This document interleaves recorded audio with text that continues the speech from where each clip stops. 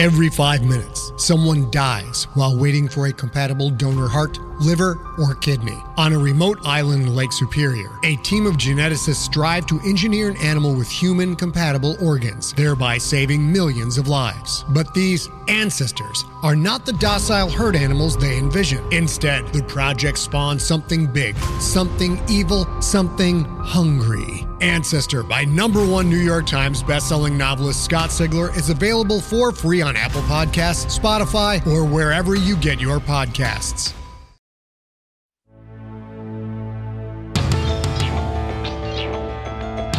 The Leviathan Chronicles, an audio adventure.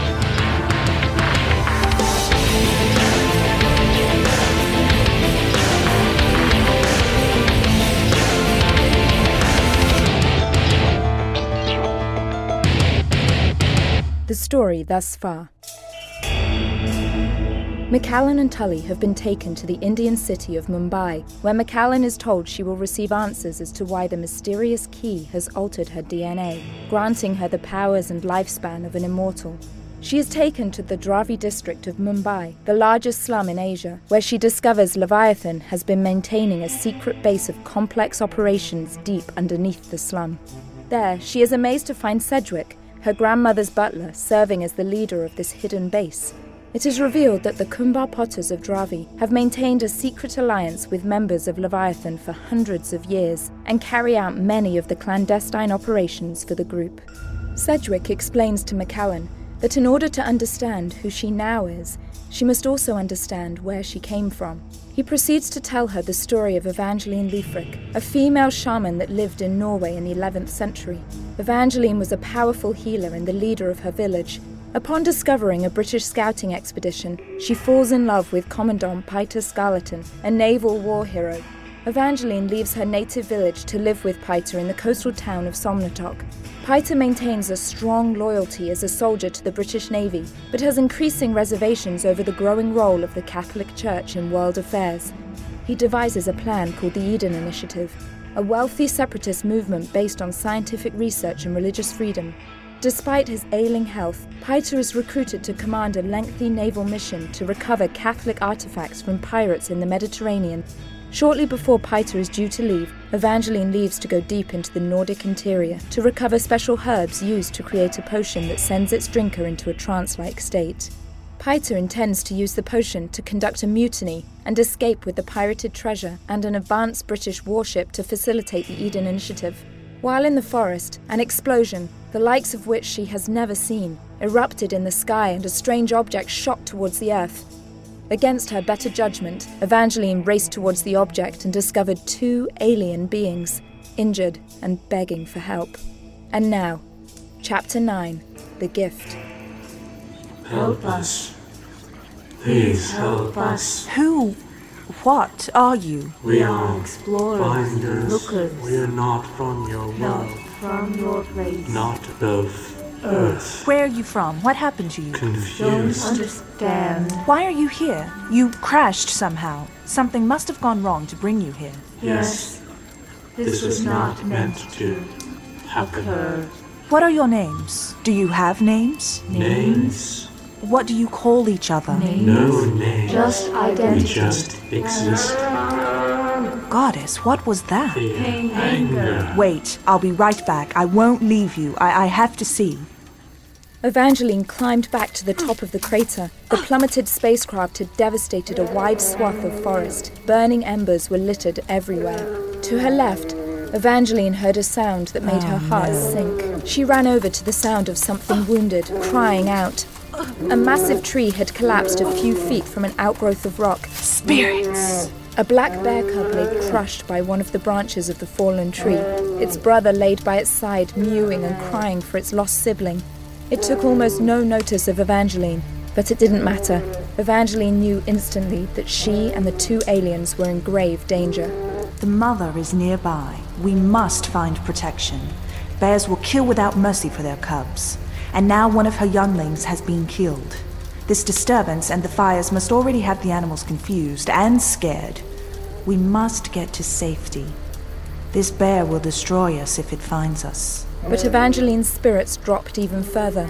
when she looked down and saw that her feet displayed some of the orange blood of the aliens. That smell!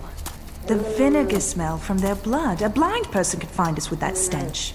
We must move quickly and protect ourselves. Evangeline sprinted back to the crater where she saw the aliens. They had moved out of the ruins of their spacecraft and were lying on the ground, holding each other. Their orange blood seemed everywhere. We are in great danger. We must move out of here quickly and go someplace protected. There are dangerous animals nearby that will kill us if we are found. Kill? How do we die? Help us. Stop it! You're hurting my mind. Your thoughts are confusing me. We must get to safety. The fjord cliffs are not far from here. We might be able to find safety within one of them. I can carry one of you, but not both. Which one of you should I take first? And for the first time, Evangeline heard only one of the voices speaking to her in her mind.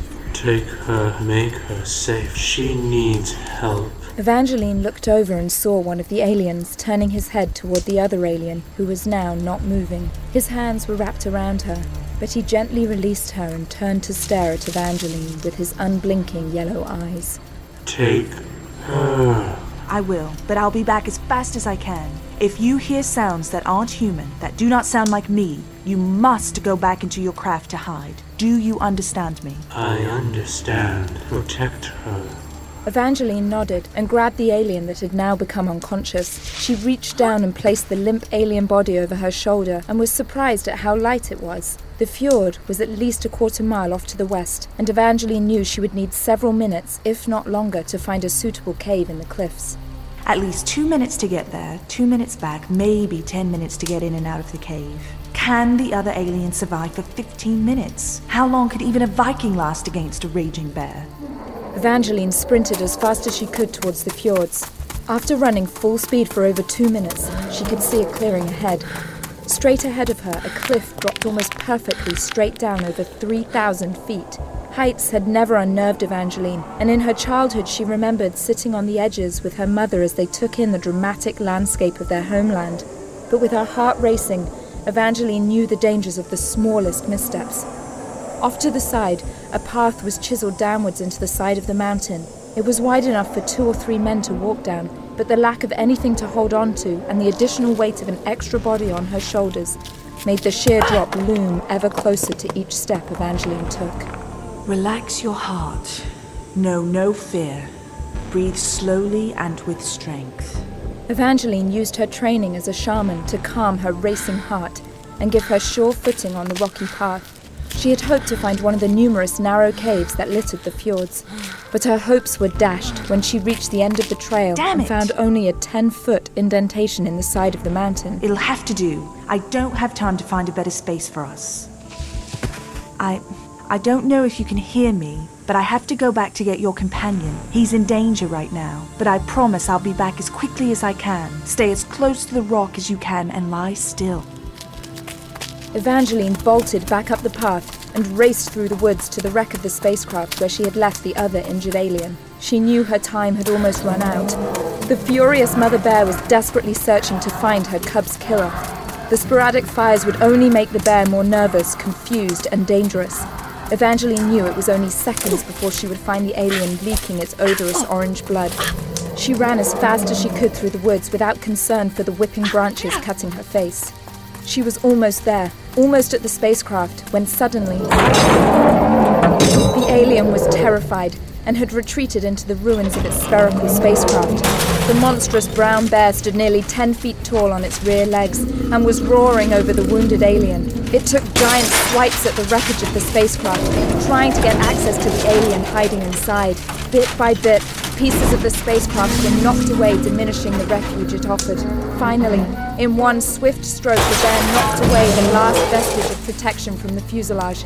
The alien lay still, having accepted death as a certainty.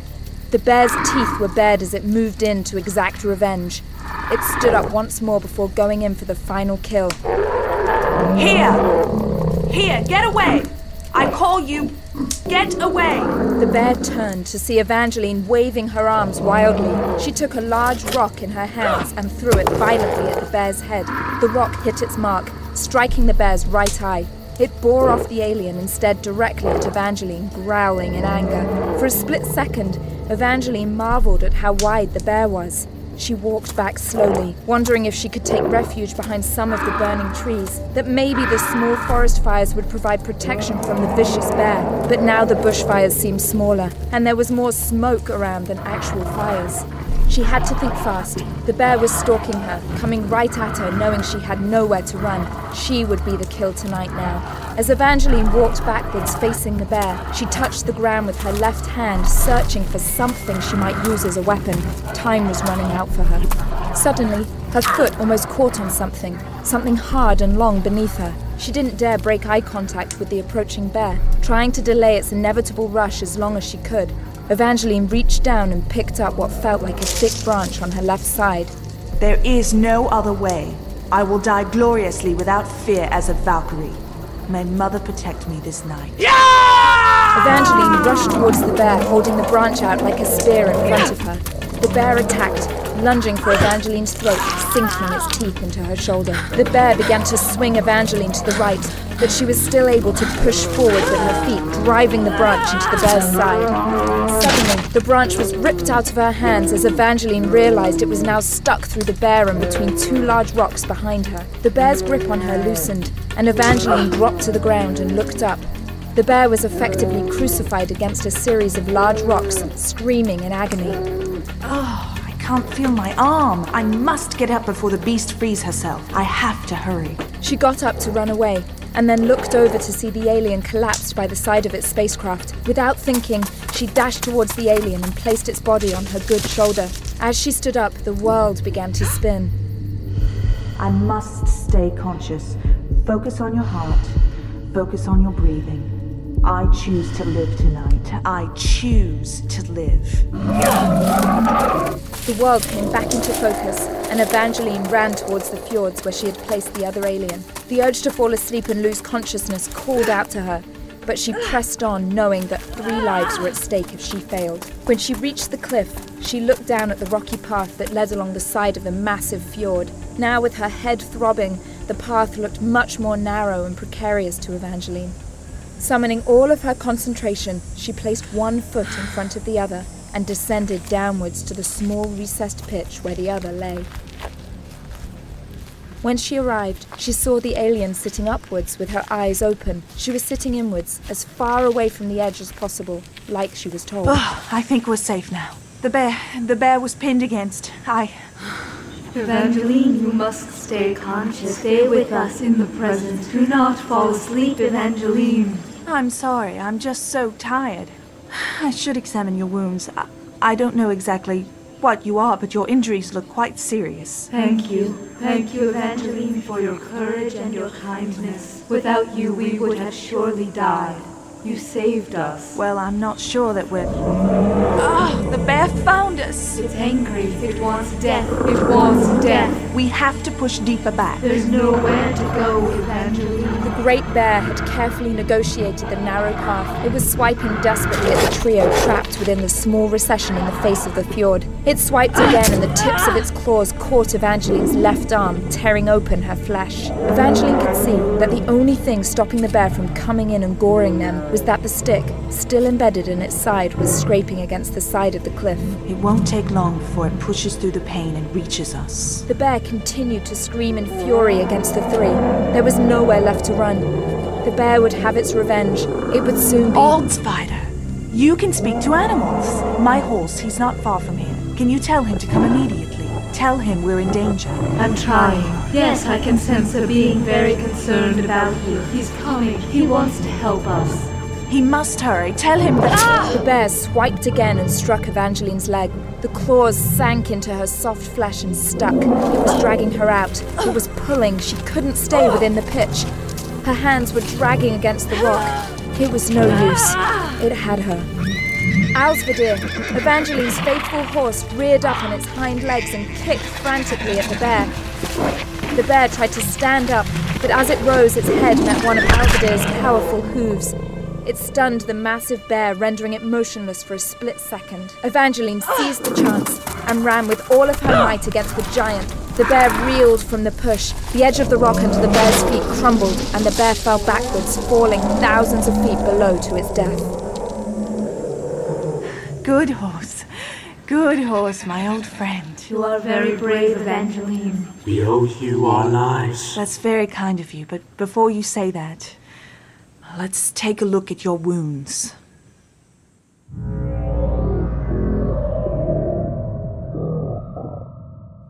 One day later.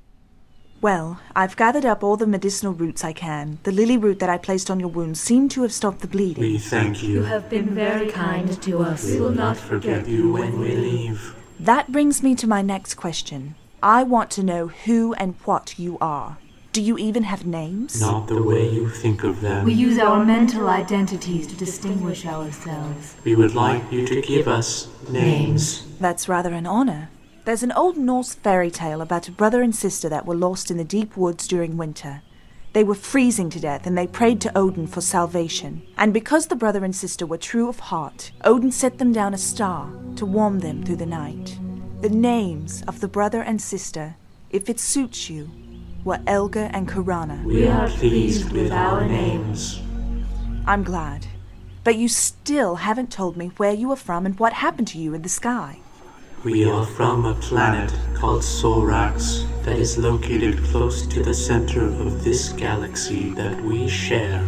Our mission is that of exploration. We were... Some of your smaller wounds seem to be healing, but the larger ones don't appear to be faring as well. Is it normal for your kind to lose consciousness as much as you have been? No, we are very weak. Well, I can gather some food for you to eat while I'm gone. We don't consume sustenance the way a human would. Instead, we absorb energy. From what? A starstone. What is a starstone? How can I find one? A starstone is a very dense form of energy that has been transmuted into a solid form that is designed to be absorbed and utilized by sentient beings. It is constructed from materials found only within the deep center of the galaxy. Our people use them for virtually all of our energy needs, for nutrition, propulsion, fuel for our spacecraft, energy for our cities, everything. It sounds like the perfect form of energy, but I'm afraid we don't have anything like that here. There was a starstone contained within the core of our ship. It must have been scattered as our ship broke up when we fell out of light space. Then it could be anywhere, deep in the woods or somewhere underneath the Fenstorden River. How will we ever find it? We know how to find it. What? How? We can sense its presence, its energy field. It lies about 100 miles south of here. That's very bad news. You realize that would mean that your starstone is lying at the bottom of the North Sea. It must be underwater. There's no way we can... It does not lie underwater. How do you know?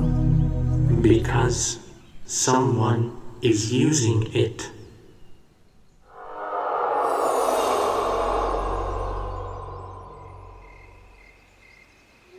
What do you mean someone else is using it? How is that possible? Is there more of your kind here? There are no others like us here. A starstone is a very powerful source of energy.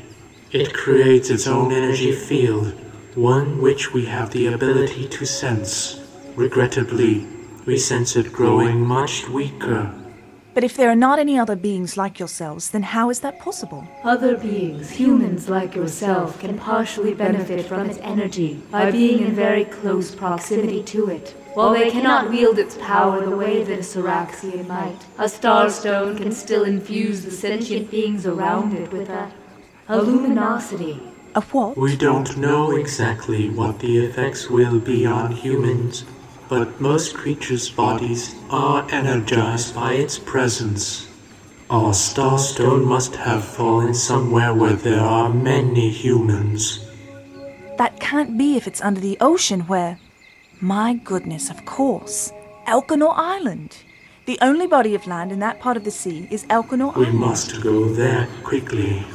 No, it's not possible. Why? Because travel to Elkanor Island is forbidden. There is a race of people who live there, the Skardoth. They are our enemies. If we don't get access to the Starstone soon, we will die. I understand that, but there is nothing I can do. Evangeline, if... I said there's nothing I can do. Boat travel back and forth from the island is highly regulated. There's just no way. Is there no other boat that you can take? No. The other villages would report any activity that...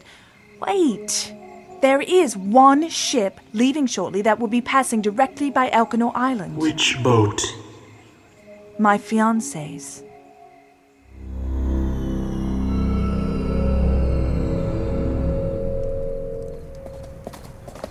I'm going to hide you at an abandoned hunting lodge just outside the town of Sumnatok. A newer one has been built, so no one ever uses the old one anymore.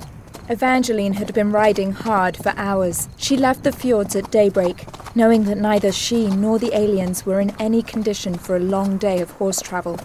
Time, as always, was against her. She had limited time to make it back to Somnatok to deliver the precious Dystodrum to Piter before he left. She must reach Piter in time.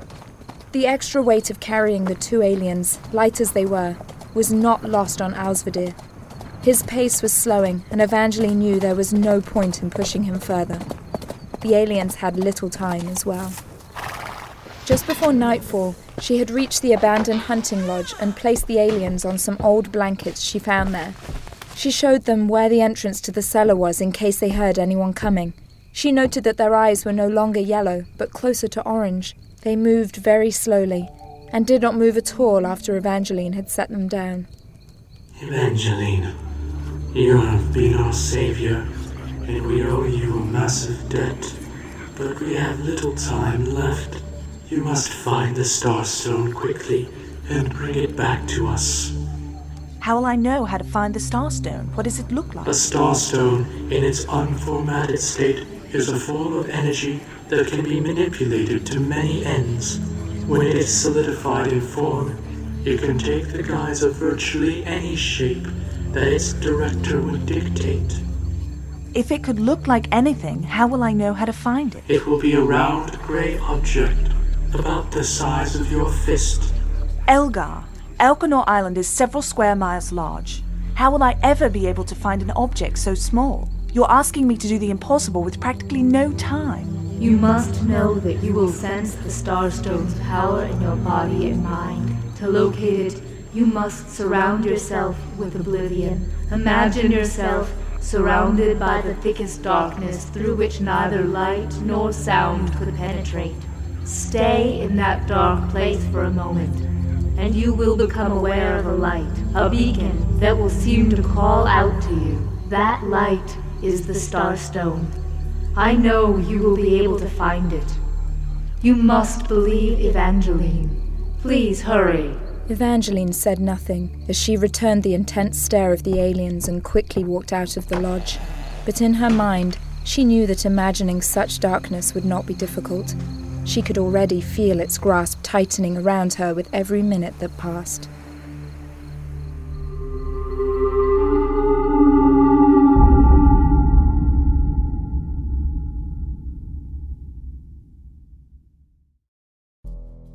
In the climate-ravaged world of 2072, the city of Pura stands as a miraculous green haven. Pura is a geoengineered paradise that protects its fortunate residents from the global catastrophes of heat domes, fires, floods, and droughts.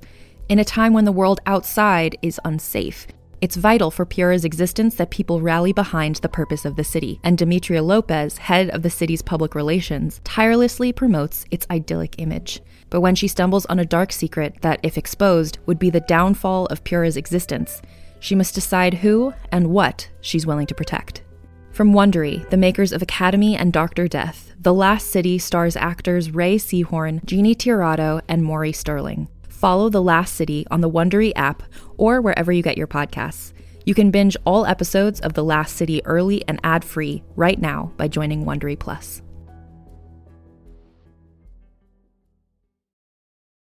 Hey there, this is Justin Bartha. I made a funny new podcast, King of the Egg Cream. It has the greatest cast in the history of podcasts with actors like Louis Black. I'm torn by my feelings for two women. Bobby Cannavale. You can eat it Or if someone hits you, you can put it on your cut. Melanie Linsky. I wonder what these marvelous things are that look just like boiled chicken feet. Jason Ritter. I can break things and pick locks and kill people. Michael Stuhlbarg. The whole point is to inspire people that they should make themselves better. Ari Grainer. No, don't whet its appetite. What are you, an idiot? Me, Justin Bartha.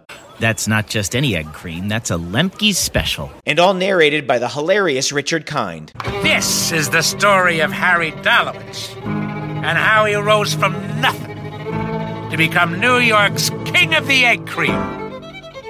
So if you like funny true stories, come listen to King of the Egg Cream, available wherever you get your podcasts.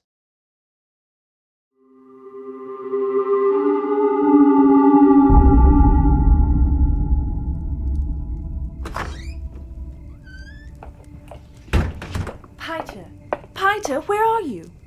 You won't believe the news I have. Something incredible, something utterly incredible has happened. Do tell, Miss Leafrick. Mr. Kriegerson? May I ask what you're doing in my house? You mean the Commandant's house. You will have to forgive me, but I seem to have left my cane here the last time I had the pleasure of visiting you and Commandant Scarleton. But I was also hoping to have a word with you as well. And exactly where is the Commandant? Somewhere in the North Sea, I should hope. What? I suppose you might not have heard, but the good Lord has graced us with a divine sign. A burst of light erupted from the sky a few nights ago, filled the heavens with His Holiness's glory. Colors and fire spilled across the stars in a display of the Lord's magnificence. All of the church leaders were in full agreement that this was an irrefutable confirmation of the righteousness of your fiancé's mission. It was therefore decided that his mission should go ahead quicker than originally planned. I don't understand. Commandant Scarleton began his campaign against the Bulgarian piracy epidemic over 24 hours ago. Your fiancé was scheduled to rendezvous with the Chalice shortly thereafter. Soon, every nation on the Mediterranean will fear any retaliation against the Vatican and the forces of Christianity. Commandant Scarleton will be the tip of the sword that will be used to convert the pagan elements of the Middle East and Europe that refuse to acknowledge the Lord's... Mr. Kriegerson! I'm sorry, madam. You seem displeased. Does the glory of your future husband's mission not inspire you? I would have preferred to say goodbye to my fiancé. It's just that your presence would have been welcomed when the Lord gave us such an exultant sign regarding our military ambitions, especially when you yourself have had such a large role in their creation. I don't recall my opinion being solicited in any military matters. But your report on the Skaradoth was most compelling. The Council was particularly interested in the plague that afflicts them, and the substantial risk you expressed it could represent to the peaceful and God-fearing inhabitants of Somnatok. Does this mean my request for vital ingredients for a cure is being reconsidered? Sadly, no. Then I'm afraid you've lost me. How exactly will we help the Skaradoth? By exterminating them. A war party of our finest knights will descend upon the forsaken island of Elcanor in 48 hours from now, and wipe clean the blemish that this Skaradoth filth represents on the immaculate world of God. What? Oh yes. You were quite detailed in your description of the potential for widespread contamination of this disease that these wretched pagans carry about with them. We can't have the catastrophe of that disease making its way to our mainland, especially when the supplies needed for a cure are in such limited supply. You manipulated my report for your own crusade. You forced the Council's hand when the Commandant wasn't here to stop you. My dear, were the Skaradoth not the enemies of the Valkyrie? The Valkyrie were not butchers. We were never the aggressors. Because we believe a day will come when all men will become allies and set aside their differences and embrace what makes us all human. But besides, there are innocent children on Elcanor that have done no wrong to anyone. This disease can be cured in a more humane, a more Christian way. Christianity has many enemies across the world that will be dealt with harshly. The holy vocation of spreading the word of the Lord and converting the wayward faiths that have been allowed to propagate gives us the moral imperative to use whatever force is necessary. I find your methods repulsive. You have no appreciation for the sanctity of human life. If Commandant Scarleton were here, he would have done everything in his power to stop you, and so would I. Then I can't help but ask where exactly you were. You know, Miss Johnson saw you leaving by horseback early the morning before last. She seemed to think you were in quite a hurry. I was on a personal affair. It must have been quite important to leave your fiancé so soon before his departure for several months. Mr. Kriegerson. I only meant to say... This is none of your business, Mr. Kriegerson. No, but I hope for your sake that your fiancé, the Commandant, is successful in his mission. Tensions between Britain and Scandinavia have heightened recently, and you might not find everyone in this town sympathetic to your Viking ancestry. I don't need to tell you what the punishment for witchcraft would be. How dare you, you repugnant little snake! No need for hysterics, my dear. I will take my leave now, but in the spirit of the evening's candor, let me give you this warning. I would sooner see more blood spilled than just Skaradoth before you become the apple of our garden. Many closed eyes have now been opened. With that, I bid you good night. Evangeline slammed the door inches from Kriegerson's back as he left through her doorway. She stood in her empty, silent house and felt unnerved by the solitude it brought. That disgusting, ignorant little worm! How dare he accuse me of witchcraft? I should have taken a kitchen knife and... Oh, my Piter is gone. How could he leave so quickly after I'd left? Could he have been forced? He couldn't have believed that the aliens were a sign from God. I'm the only one that knows the truth, but if anyone knew of their existence, well, witchcraft would be the least of the accusations levied against me. I don't understand. Piter needed the Deisterdrum to fulfill his mission. How will he create the Eden Initiative without it? Does he have another plan? Why wouldn't he have told me? Evangeline's heart sank as she felt more distant from her lover than the miles that stood between them. She felt alone in this house and alone in this foreign town. Her people had abandoned her when she chose to stay with Piter. Could he have abandoned her too? None of it made sense. But sense or not, time once again was squeezing her. Now, not only was the aliens' time running out, but so was the Skaradoths. She had no allegiance towards them, and many had killed her tribesmen in battles past. But now their numbers were thinned, and nowhere in her teachings did she ever feel a genocide was warranted. She had to act quickly. Lives were at stake.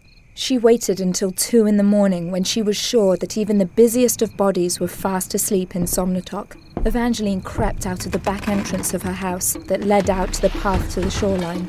The journey to Elkanor Island filled her with more dread than the obvious danger of being seen by anyone, British or Skaradoth. It was also that her skills on the water paled to those in the woods. She could swim well enough, but the operation of boats and sails had never been taught to her. The frigid night chilled the ocean waters to skin-numbing temperatures. She didn't allow her mind the luxury of fixating on all the possible scenarios of her death at sea. Rather, she still had a boat to find to make the 10-mile journey to Elkanor Island. Somnatok was by no means a large community, but its population was extensive enough to sustain the usual cast of characters one expected to find in any sizable settlement. The town drunk, in this case, happened to be one of the local fishermen. She took his boat and dragged it along the shoreline for almost half a mile so as to not set off in view of Somnatok. The moon was half full and she cursed the light that it shone upon her. Evangeline rowed hard and felt her luck take a long-awaited turn for the better as she noticed the tide taking her out to sea. With the tide going on, I might make better time than I thought. I must reach Elkanor Island before the sun rises. It will be far too risky during daylight hours. I would sooner see more blood spilled than just Skaradoth before you become the apple of our garden. What did that imbecile Kriegerson mean by being the apple in the garden? Did he mean the Garden of Eden? Could he possibly know about the Eden Initiative? Is Piter in danger? Could we all be doomed? The boat made its way closer to Elkanor Island. Every so often a cold splash of sea spray would jolt Evangeline as to the seriousness of her mission and the risks she was undertaking. The seas were still calm, but she knew full well that the weather near Somnatok could change in an instant. After 2 hours of rowing, Evangeline felt her boat hit sand on the northern shore of Elkanor Island. Utterly exhausted, she wearily climbed onto the shore and attempted to drag the boat off the beach to avoid detection. But her wounds from the bear attack and lack of sleep did not allow her the strength for such stealth. I must move quickly. Speed will be my only defense given my condition. The Skaradoth had settled mainly on the western coast of the island. Evangeline thought that by moving down the eastern coastline, she would put as much distance as possible between them and her. When I visited the island last, I came as a healer, but some of the older Skaradoth, rightly so, still view me as a Valkyrie witch or even worse, a British sympathizer. I don't know who I'll find creeping around these island woods at this time of night, but I don't care to find out. The thought that Evangeline refused to acknowledge was that she also feared catching the plague that afflicted the Skaradoth. She might be able to heal herself, but the intolerant inhabitants of Somnatok would view her as being struck down by God and would sooner see her dead than cured. She made her way about 2 miles down the beach and saw no sign of anything unusual. How the hell am I supposed to find something the size of my fist on a wild island full of hostiles at night with no torch in short notice? This is utter madness. Evangeline collapsed to her knees and started to sob quietly. Her lover was gone. All had turned against her. She was tired and injured. Her life was in danger. She could not save the lives of those she cared about. Hopelessness was the only companion she knew, and she could not bring herself to rise to her feet. And then, just for an instant, she felt hope. It was like trying to remember the details of a dream that slips the fingers of your mind, and then it flashed again. Hope.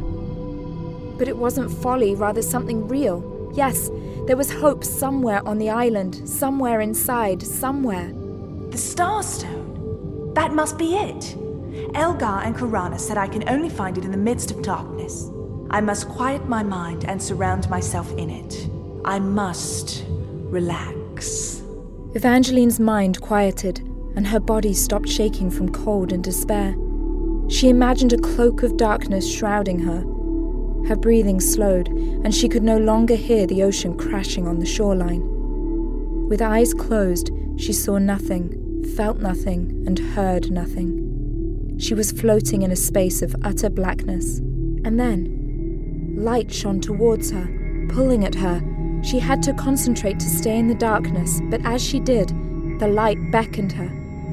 The more she imagined the darkness, the brighter the light shone. It was the Starstone. She knew it. She could feel its power, its light. She could tell that it was not terribly far off, maybe 1.5 miles directly west. It resonated like a tuning fork, a certain pitch that she could access now that she knew its frequency. Evangeline was amazed. How could such a thing exist? But her elation was short-lived. 1.5 miles west will bring me dangerously close to the Skaradoth village. I must move as quietly as I can. I don't have the time for any protracted interactions. Evangeline quickly leapt to her feet and began rushing into the woods, heading due west across the middle of the island. She was breathing hard again, but she could feel the Starstone pulling at her, drawing her closer. Branches whipped by her and her footing seemed surer than she expected. None of the roots beneath her tripped her feet. She ducked and jumped deftly, making quick time to her destination. After 15 minutes of running, she felt something pulse strongly in her head. She was close now, very close to the Starstone. I can feel it. It's so close. It must be somewhere on the ground, somewhere right beside me. It's calling to me. It's... Evangeline bent down and saw a grey sphere with strange markings on it. It was almost entirely embedded with the thick root of an evergreen tree. But there it was, a Starstone. She had found it. Her heart kept skipping beats with excitement as she tried to pull the Starstone out of its prison. It was difficult as she could not get a solid grip on it, but as she clenched her fingers together tightly, she gained just enough purchase to pull it out. The evergreen root released the Starstone and sent Evangeline reeling into a mess of elderbrush. She almost laughed as she held it in her hand. It's quite smaller than my fist, actually. Looks to be closer to a small crabapple. It feels heavier than lead. I wonder what these markings could mean. Fascinating. Just fascinating. Evangeline stopped and fell silent. She placed the Starstone deep into one of the pocket folds in her dress and clutched it tightly. Something in the woods was moving, watching her. She stayed low and tried to slowly move backwards. The damned elderbrush rustled with each attempt at movement, so she stood still and waited.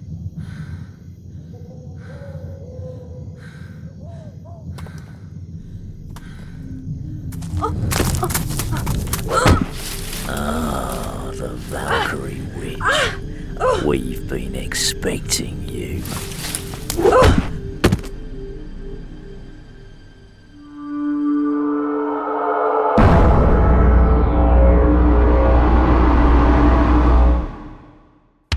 You have been listening to the Leviathan Chronicles. The Leviathan Chronicles was written and created by Christoph Lapupka, produced by Robin Shaw, produced and musical composition by Luke Allen, directed by Nobi Nakanishi.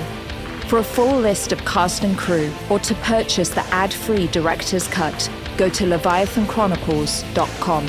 Thank you for supporting us, and thank you for listening.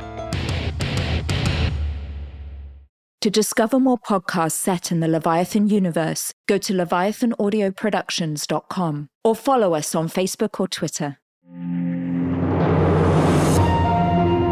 Leviathan Audio Production. Contained herein are the heresies of Radolf Burntwine, erstwhile monk turned traveling medical investigator. Join me as I uncover the blasphemous truth of a plague-ridden world. That ours is not a loving God, and we are not its favored children. The Heresies of Radolf Burntwine, coming January 2nd, wherever podcasts are available.